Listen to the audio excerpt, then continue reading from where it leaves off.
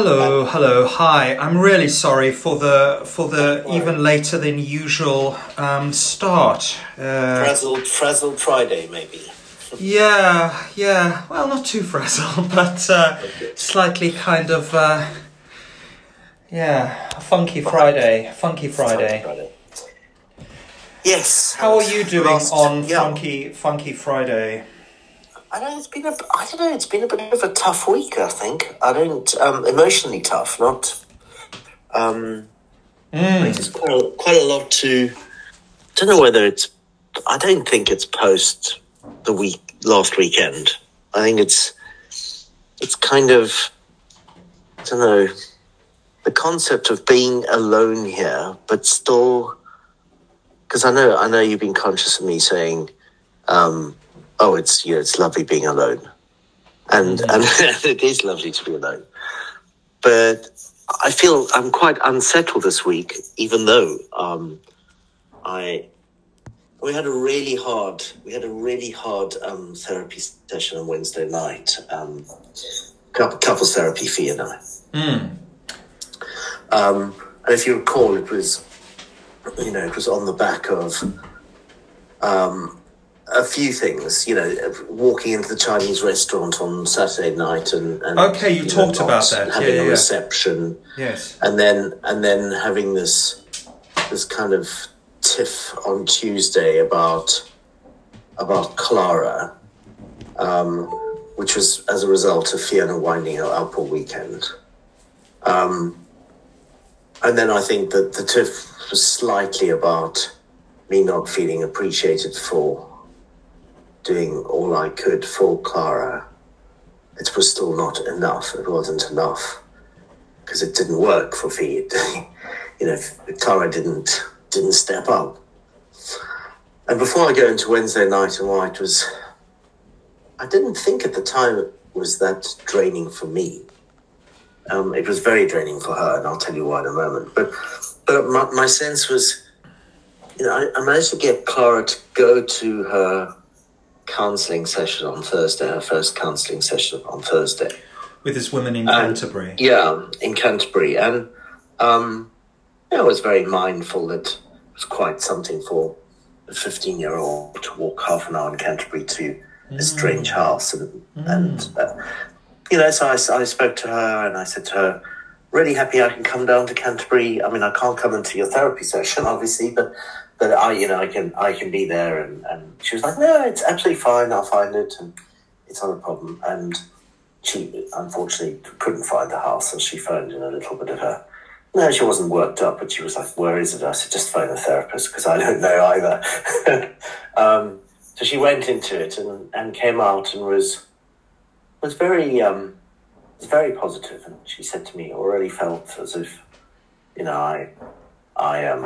I connected with her. She used the word connected with her. I really felt as if I could speak to her, and it was lovely. And I've already discovered this is her first experience with therapy. Is that right? Yeah. And she said, and I've already found something out about myself. I thought it was sweet. So I said, do you want to share? You don't have to. She said, no. I realised I just have to go back to sport.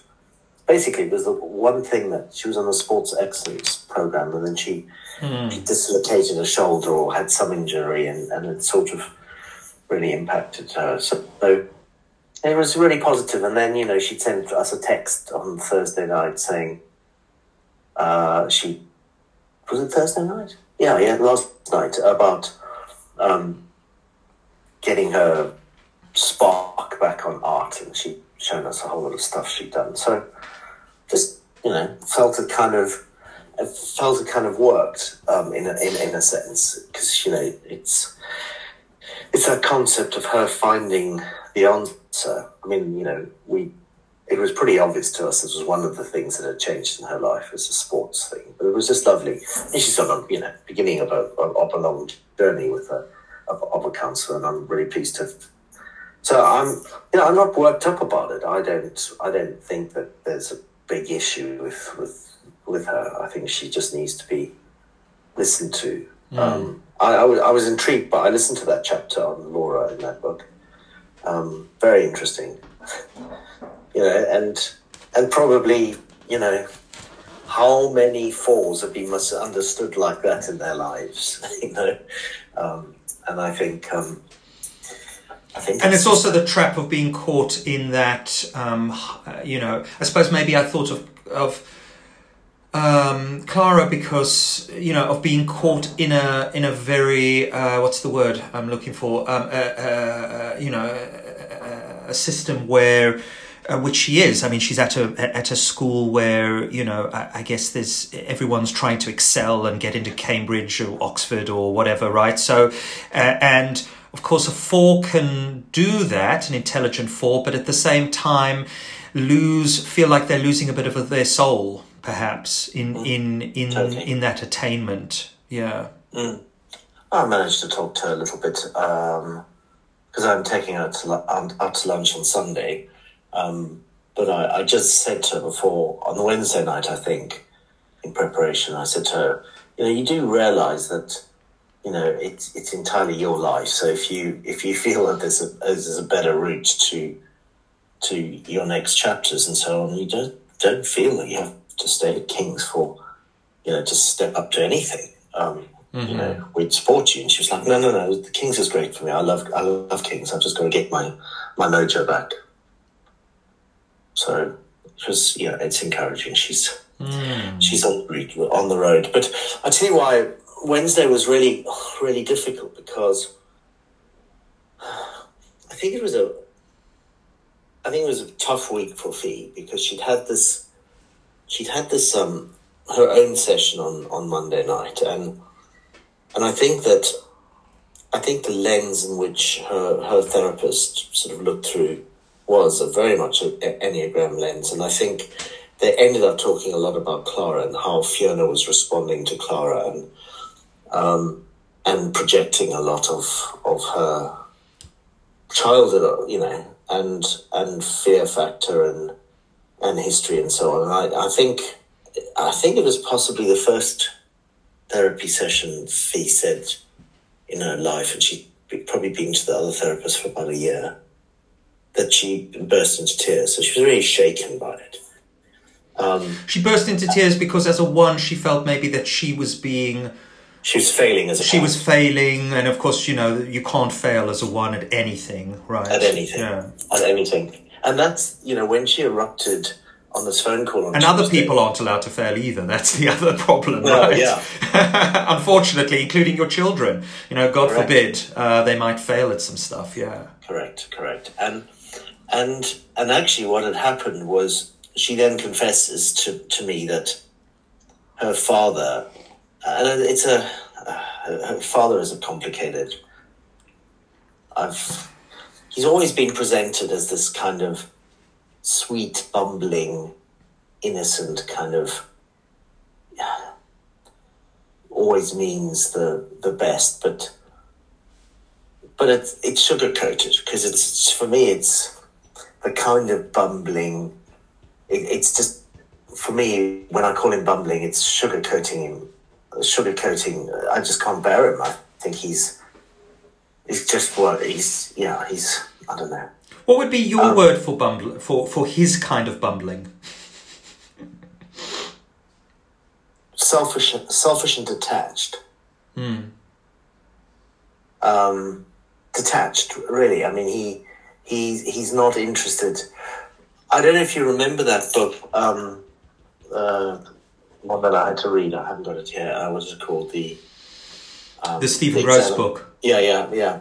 There's a chapter about the boar, the guy who bores. I don't remember that one, no. Yeah, and I mean, it just reminded me. He is very boring, because he's forever. He tries to bore you because he doesn't want to confront what he feels about the present moment. He just, and everybody kind of roll, oh, Dad, he's always on about some boring thing, and get onto the phone and he'll drone on about something that's, just so that he doesn't know what to say. That he has no ability of connecting with anybody, and he's got a checkered kind of upbringing, very checkered upbringing, but he's never really been aware of the impact it's had on him and everybody around him. But I think Fiona's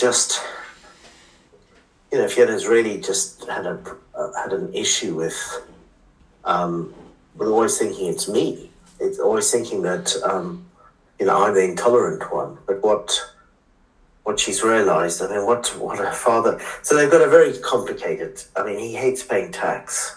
Well, everybody does, but he goes to the ends of the world to make the most complicated solution to minimising tax. So, he sold his businesses, but he stripped all the properties out before, and he's put them in trusts, and they're different trusts for different things, and I always write up the accounts for them, and Fiona always does all the administration of them. The other two siblings don't. But on the basis that this trust has quite a lot of income in it from the properties and pays for our children's education, or some of it, maybe 40% of it, I'd say. And what Fiona didn't tell me is the last time she was over there, her father said, could he have a written set of Imogen's GCSE results? Right. Fiona said, gosh, that's a weird thing. Dad, what do you want them for? And he said, I just want to assess whether I've got return on investment. Wow. So, okay, that's a very kind of cold-blooded way of thinking about education. Just unbelievable. Doesn't like spending money.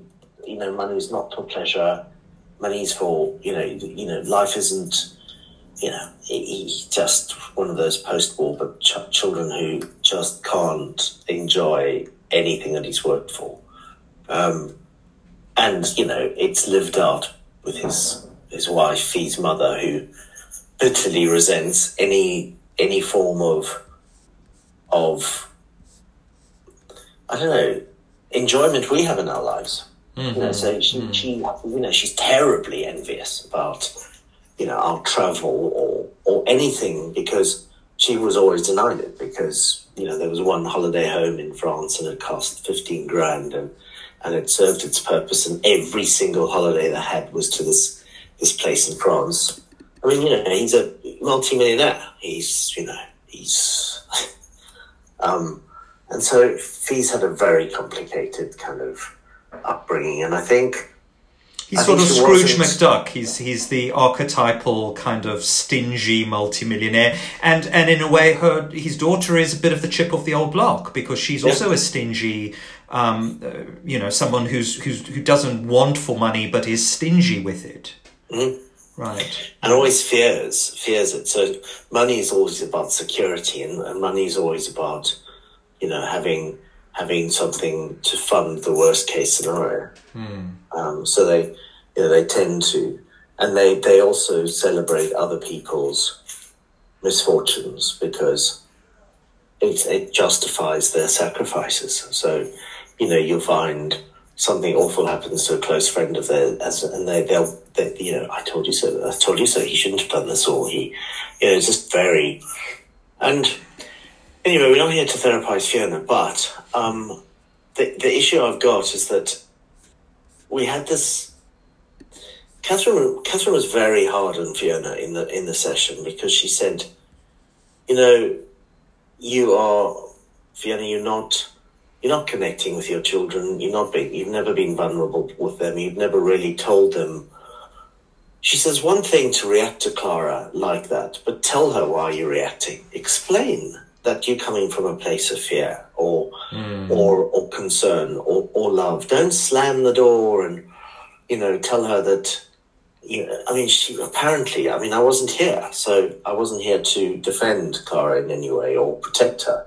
Normally I would have been around to defuse the bomb, which is, which is what I tried to do before I left each of the days. And he said, don't poke the bear. And then she, poked the bear. And then, as I say, I felt as if I had to kind of, there was blood everywhere. And sort it out. Tell me, how does Fiona poke the bear? So what would that look like? What is the kind of commentary that Clara is getting about her situation? What kind of It's questions? very passive. It's very passive aggressive. So she'll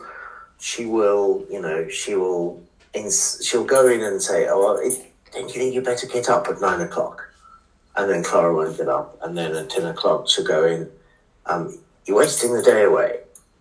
And then at 11:00 she'll get more and more angry, and she'll escalate it, and then there'll be some slamming of doors. And then so it's like you need to be doing the right thing here, yeah, and the right thing exactly. according to. And then only then at 12:00 will she go, "You told me a week ago when you were coming home for half term that you were going to get on top of the 2 courseworks for art, and you know." And it's that whole integrity card. It's like, you lied to me. Right, this is not good. You've let me down. Nobody should lie. Yeah. And then she will say at the end, she will then go, "Well, you've wasted the whole day away, and I'm now going off to Milan, so you speak to your father when you get home." Mm-hmm. She then tries to wind me up so that I can continue, the fight. And I'm like, "I told you not to poke the bear. Horse and water. We are in the process of trying to understand why Clara can't find the motivation to do this." She's painfully aware that, time is running out, and she's painfully aware of the pledge that she made. But, I relate to the pain she's under. Yeah. Fee can't. And she did the same thing with Imogen. So no sooner had I thought I just sorted out Clara, I then get a call. Literally, I got into bed early last night with a book that I wanted to read, and I thought, "Oh, bliss!" Fee had this guest arriving in Milan, so I kind of thought, she's dealt with, and now I can sit just here, and the dogs are in bed, and I can sit and read this book. And no sooner had I opened book page 1, and Imogen phoned, and she's in a distressed state because she can't sight read, and she's rubbish, and she can't, it's all very well having a wonderful voice, but she's an imposter, and she shouldn't be in the crypt choir, and oh God, and just, tears for 20 minutes. And then, I just listened. It was very painful, because not everybody can sight read, It's this kind of perfectionist thing. And I know there's nobody in King's, her friends included, who've told her that she's shit at anything, because she's not shit at anything anyway. But so I had this. But she has her mother's own kind of unrelenting standards, and unrelenting standards,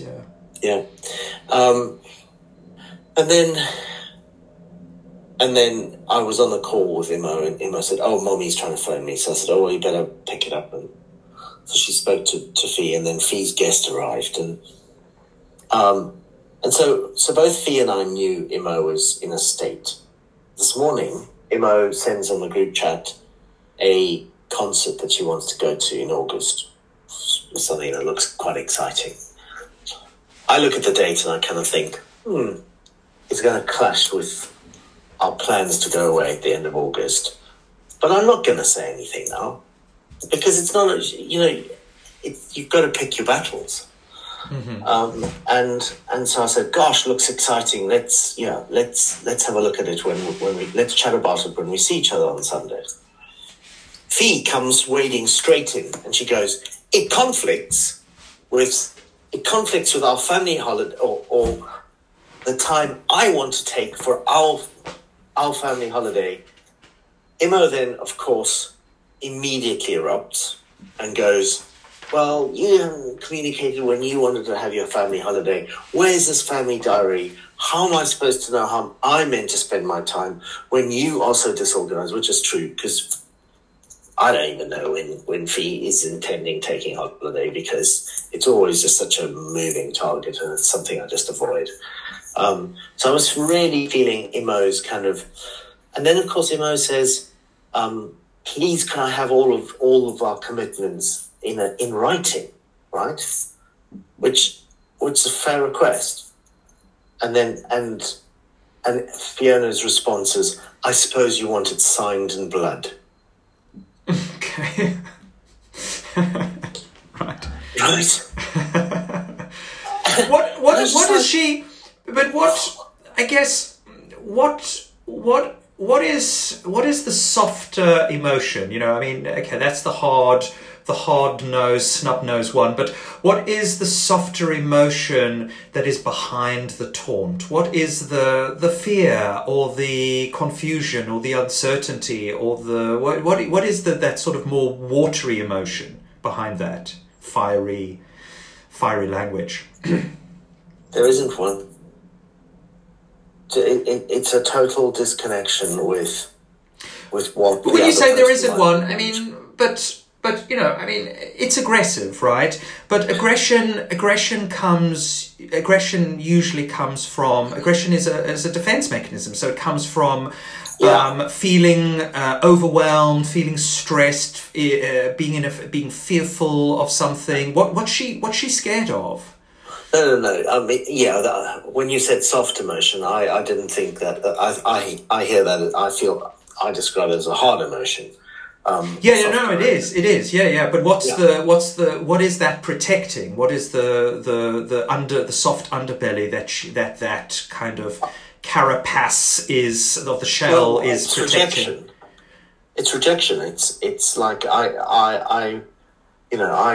I can only take 2 weeks off in August, and I would like it to be a family holiday, and I'm sensing that you don't want to come on a family holiday with me. Right. Rejection. Uh-huh.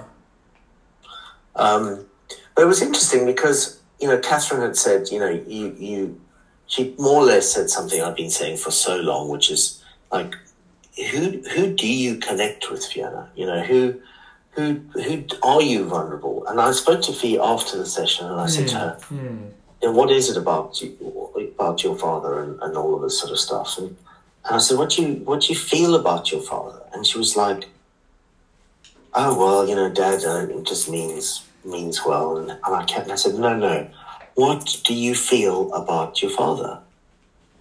And she was like, what do you mean? I said, no, what do you really feel? Yeah. If you look back and you look at the way you were brought up, what are you feeling? And she was just, there was this silence on the other end of the phone. And then she said, I fucking hate him. And then burst into tears. And I said, why are you so tearful? She said, because I'm not meant to hate him. I said, but you do. Just own it. You own it. Just own it, because... Is that the first time she's expressed that kind of aggression towards him? Yeah. Really? First time in 20 years. Wow. Uh-huh. And, you know, it's so tough because I'm kind of worn out, because I feel as if I'm on one side protecting the children from this, trying to keep a sense of emotional connection without, you know, it's just on one side I've got both of them have been now, you know, completely distressed, and I find it very wearing, but it's even more wearing when I have to defend them from Fiona and defend myself from Fiona, because, you know, she doesn't, and now this kind of self-awareness is becoming you know, detrimental to her, because she's now thinking she's failing as a mother, and she's, you know, so I know what she'll be doing is after she sent that I suppose you want it signed in blood comment. I mean, I responded. I mean, I was on a dog walk at the time, and I just saw this car crash happening in slow motion. You know, so she said, it's sort of picking a fight, but it's it feels like it's sort of picking a fight, but I don't know. I don't. My sense of once is that they don't do that. That feels slightly more like she's coming into the two category there, or you know, I don't know, right? That's why I was sort of laughing, because it doesn't feel kind of complete. Imo was slightly, so she says, can you guys give us a week-by-week schedule of what's happening in the summer so I can plan then? Also at Easter, please. So, just fair quite enough, factual. Yeah. Said please, fair enough. Yeah. I then go, we'll do today and go through it with you on Sunday. X. And then she replied, say, would like in writing, please. Which is fair enough as well. I don't respond. So that's when Fee went, do we need to sign it in blood? And Imogen replied, yes. Would like to know what is happening. Really stressed to be completely out of control of what I'm doing and then not being told about it. Okay. I then responded saying, I understand how you feel, Imo. I'll scan the calendar so you can visualize it better. And then Fee comes in going, helpful, sorry, I was being insensitive. Okay, well, there you go. Yeah. But that doesn't come out of emotional awareness. That then is driven by guilt. I'm failing I wasn't. Well, there's some emotional awareness there. Well, there is. Yeah. Do your kids have some, or what is there? Because, for me, since I suppose my, Enneagram conversion, my metacognitive acceptance and awareness of other people, particularly family members, is very much through the Enneagram, in the sense that I kind of know what, I know my father's a 5, I know my mother's a 2, I know my other father's an 8, so I kind of, all my kind of frustrations with them in some way, I still get frustrated, but I can sort of go, well, I know the deal. I know the deal with the dad who's the 5, and I know the deal with the dad who's the 8. I will never, ever, ever get that from him, and I'll never, ever get that from him, and etc. And that gives me that kind of metacognitive detachment, awareness, and also acceptance, and less frustration, frustrated type, less frustration. What is it that your kids are able to use in order to, particularly because they're hard types, in order to deal with, again, Clara's a 4, frustration, Imogen's 2, right, rejection, to deal with the frustration and rejection that they are invariably going to have more of when they are interacting with mum rather than dad? What is their way of kind of making sense of it in their heads? It's a very, very good question. I suppose it's not just the children. I mean, it applies to me. Of course, yeah. And I think, the Enneagram has been a bling moment for both of us, really, it has. And I don't think Emma was wanting a job to earn some money, and what I've given her a really interesting assignment, which has got dual purpose. And one is, I've asked her to go to the Truity test, the Enneagram test, and I've asked her to record all the questions. And I want her to try and figure out the algorithm that drives the pie chart. oh wow, I've thought about that as well. Yeah. Because I love that Truity test, but I want to see. I'm interested to see how each of those questions drives. But I also. And because you could do it over and over again, she can figure out the sensitivities of each question to the pieces of the pie. That's quite a task. It is a task. I mean, I don't have the brain, the maths to be able to do even consider how that would be even set up.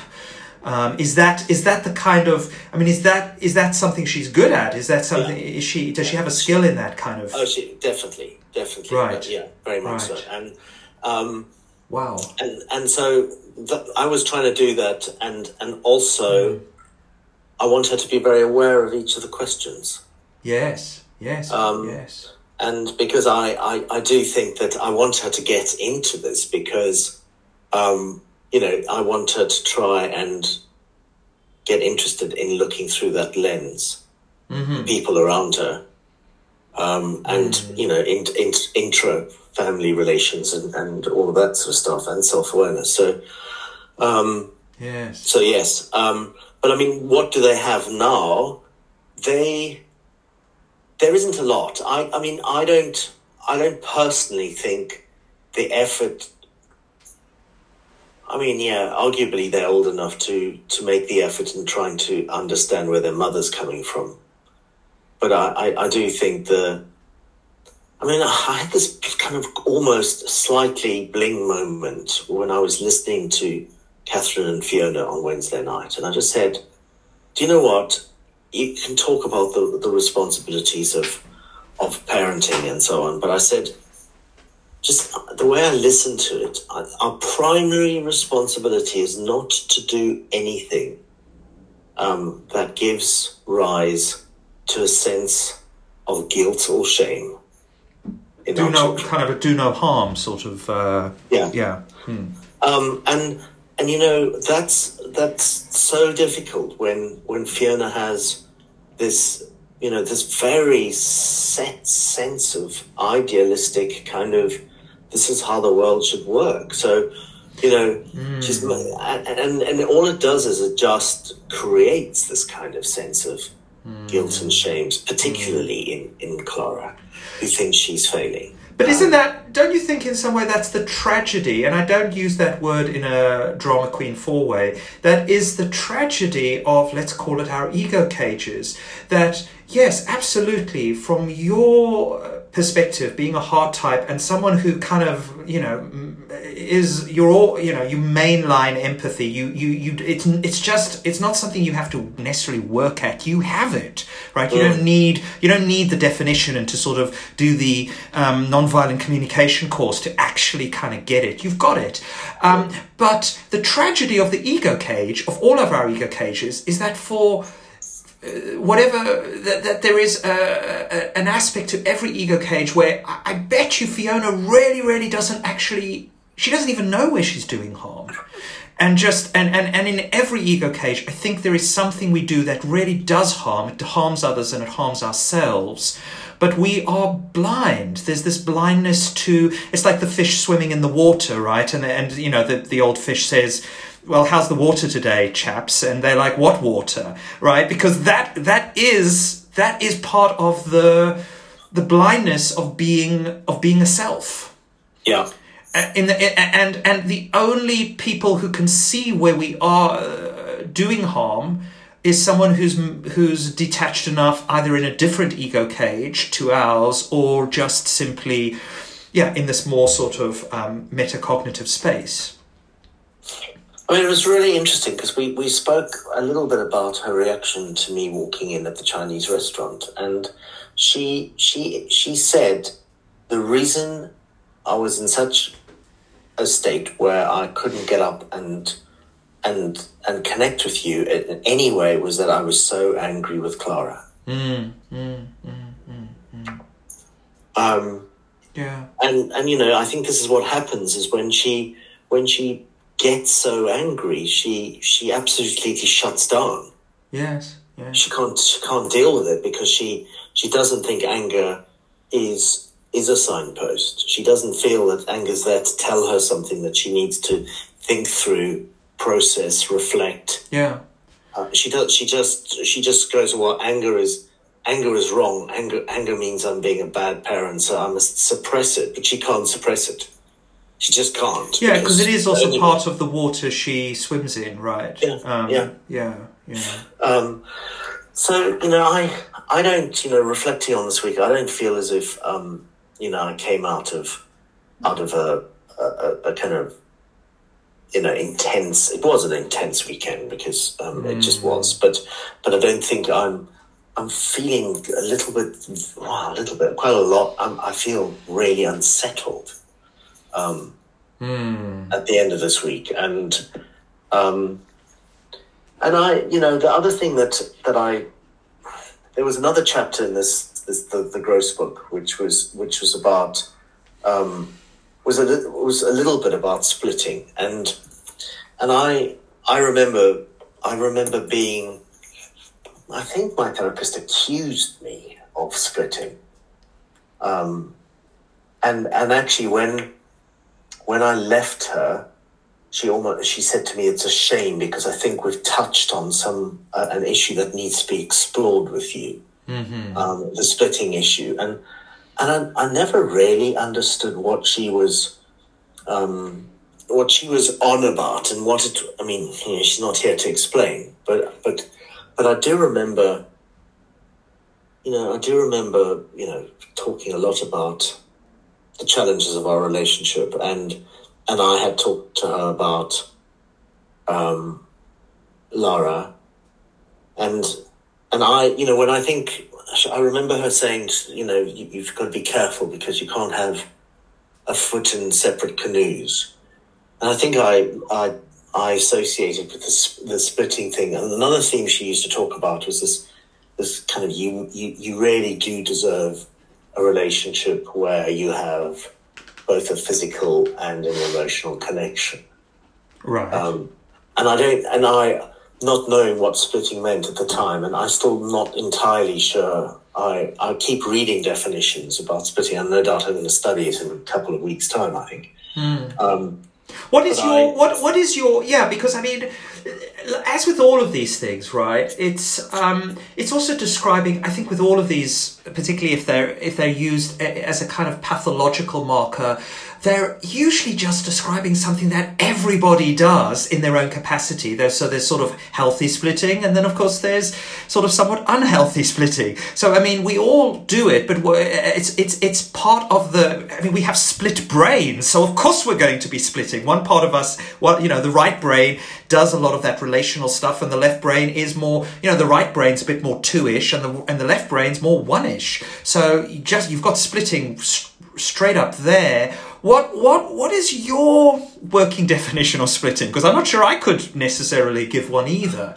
Yeah, I mean, I think it's about your refusal to accept that you've got positives and negatives in an object. So, right. So therefore, I've totally split what I get from, say, two women in my life. Fiona's the impossible, emotionally disconnected person, and I've got, pick any of the others, Lara or Hattie or whatever, who is just perfect. So it's kind of this very, very binary kind of on or off, and kind of like the Madonna. I mean, I guess one classic example is Madonna in the Hall kind of thing idea, right? Which is not the case here at all. But that's the sort of idea that you. But again, that kind of way of having people you get something from, and you keep those aspects quite separate. Like, that's where I go and get that.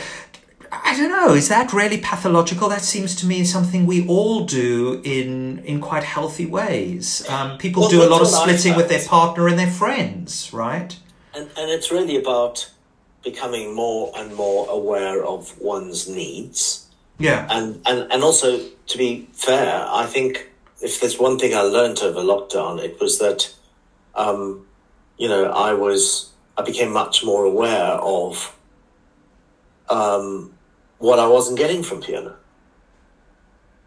And I mean, lockdown was... I mean, a lot of couples, I think, became very aware of what they were getting from their partners, right? Yeah, because they were just suddenly confronted with that person 24/7. Yeah. Yeah, and the pressure that your expectation of a single person to fulfill all your needs. And I think, the problem I had was that, I was very two about things all my life, which is, I didn't feel very self-aware of my needs. I always, I've always kind of, particularly because of this kind of rocky time in the beginning of our relationship, where, my business hit the wall and we had to sell a house and do all of that sort of stuff. And I didn't think I deserved, I didn't deserve to talk about my needs. I needed to shut up.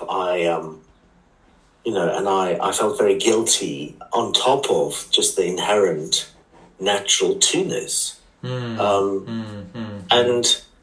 I think that, I do remember this kind of letter that I wrote, which was a very emotional letter to Lara after this kind of very intense 10 days where we spent a lot of time together in London before I took a flat in London.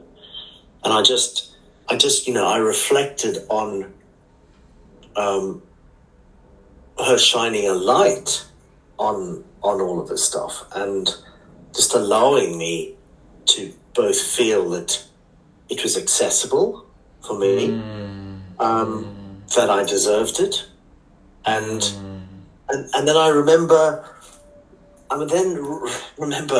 sitting in this Notting Hill garden, which is one of those, straight out of Notting Hill film. There was this beautiful, must have been kind of end of March. It was a spring day, and I remember writing a letter to Fiona, saying that, and this is after Laura had kind of shown me the possible, I guess, and writing a letter to Fiona, which I wish I could dig out quickly, but it's going to take me hours to find. But it's that would be interesting. I'd be interested if you were comfortable sharing that. I'd be really interested to read that. Yeah. Because it was definitely not written by a man who had given up on his relationship with his wife. It was definitely written. Let me just quickly have one go at finding it, because if it's where it could be. I mean, I'm happy to read it. Whenever you can send it. But yeah, if you think you might have access to it, have a look. Yeah, let me just quickly have a look, because it might be in the place that I.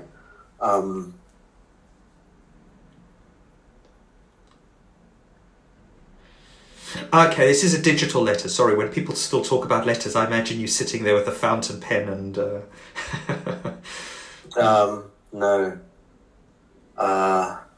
Let's just see.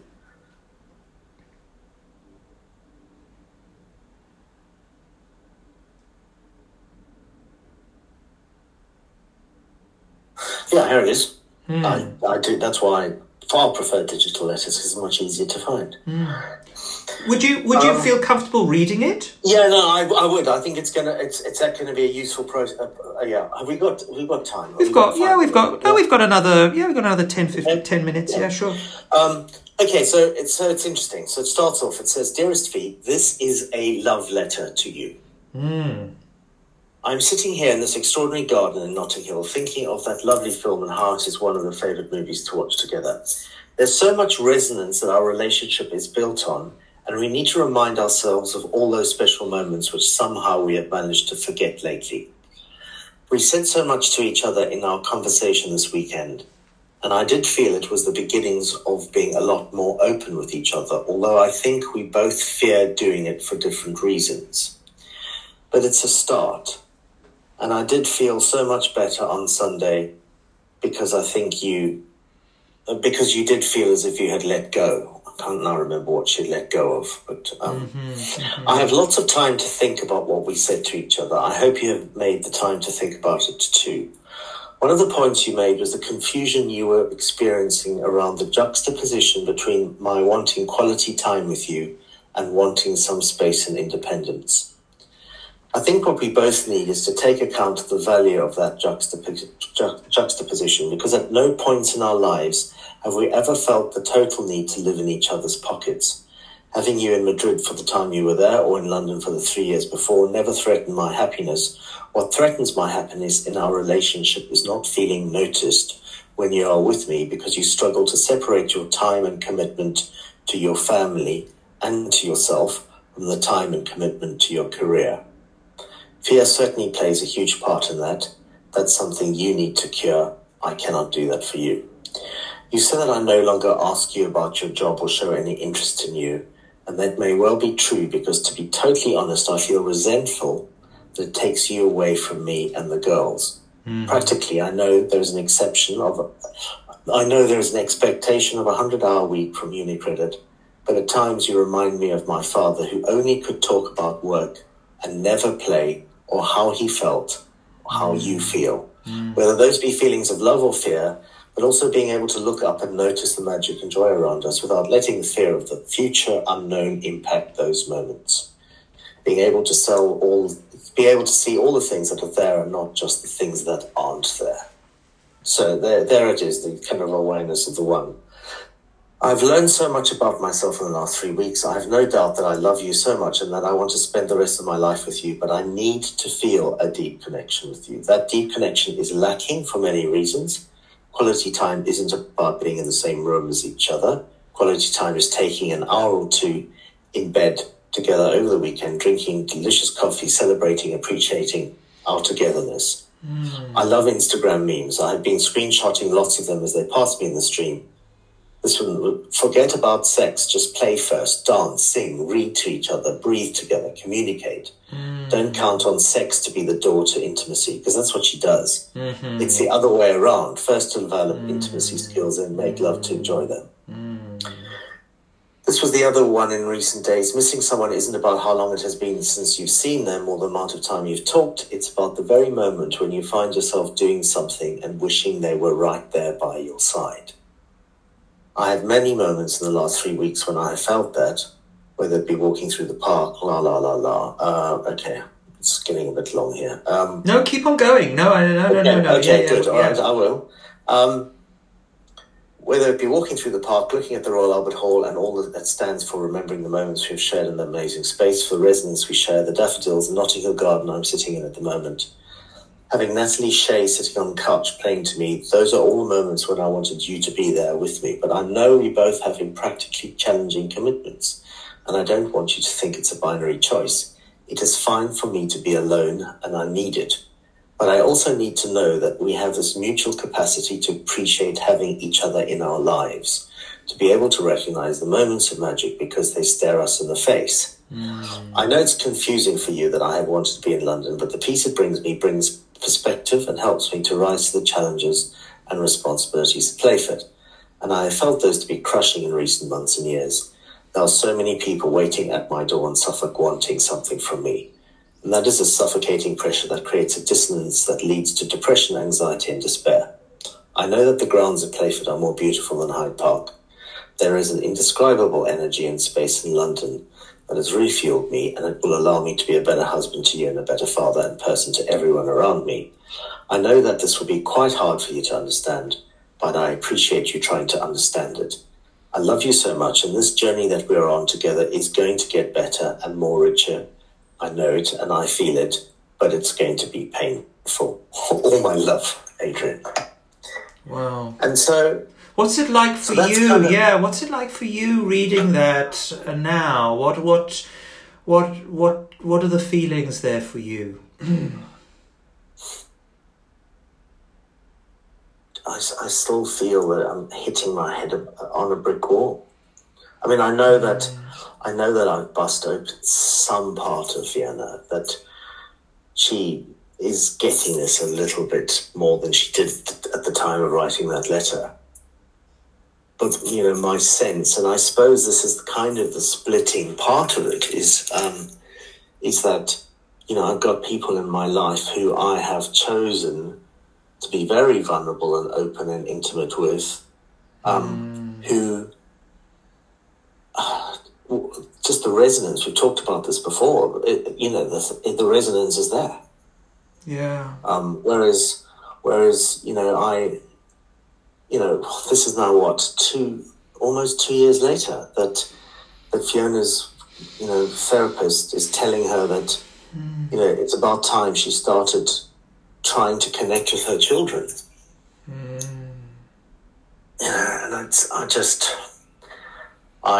And that was the kind of cry for help. That was like, I still believe in this, but you have to come and meet me halfway on this stuff. I believe in it all. I'd like it all to work, but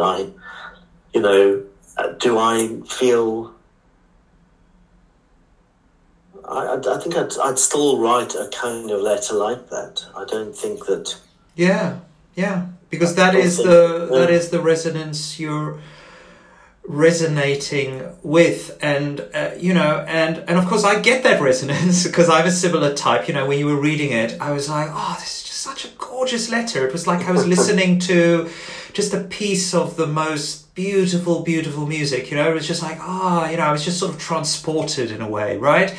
But I was also, I guess, when it finished, I imagined, a client I was working with yesterday, and we were doing some REBT on some stuff, and it was really about her very one-ish kind of anger, really, that I had been wearing, and she'd only brought it up recently, that I'd been wearing slippers in our sessions. This is my house. I'm sitting in my lounge. I didn't realize this was, if you'd said what thing is really pissing off this person at the moment, I would never have thought it's me wearing slippers. They're not like silly slippers. They're perfectly sort of sober slippers.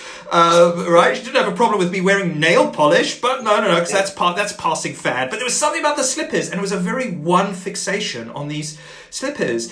And I could sort of imagine this person listening to that and, enjoying it. But it's not going to resonate. It's not going to, and I think that's really what we're talking about here, right? And there is that dogmatic demand, unfortunately, from the hard types that's like, but that resonates for us. Like, what are you tone deaf? Can you not hear the beauty of that music? Right?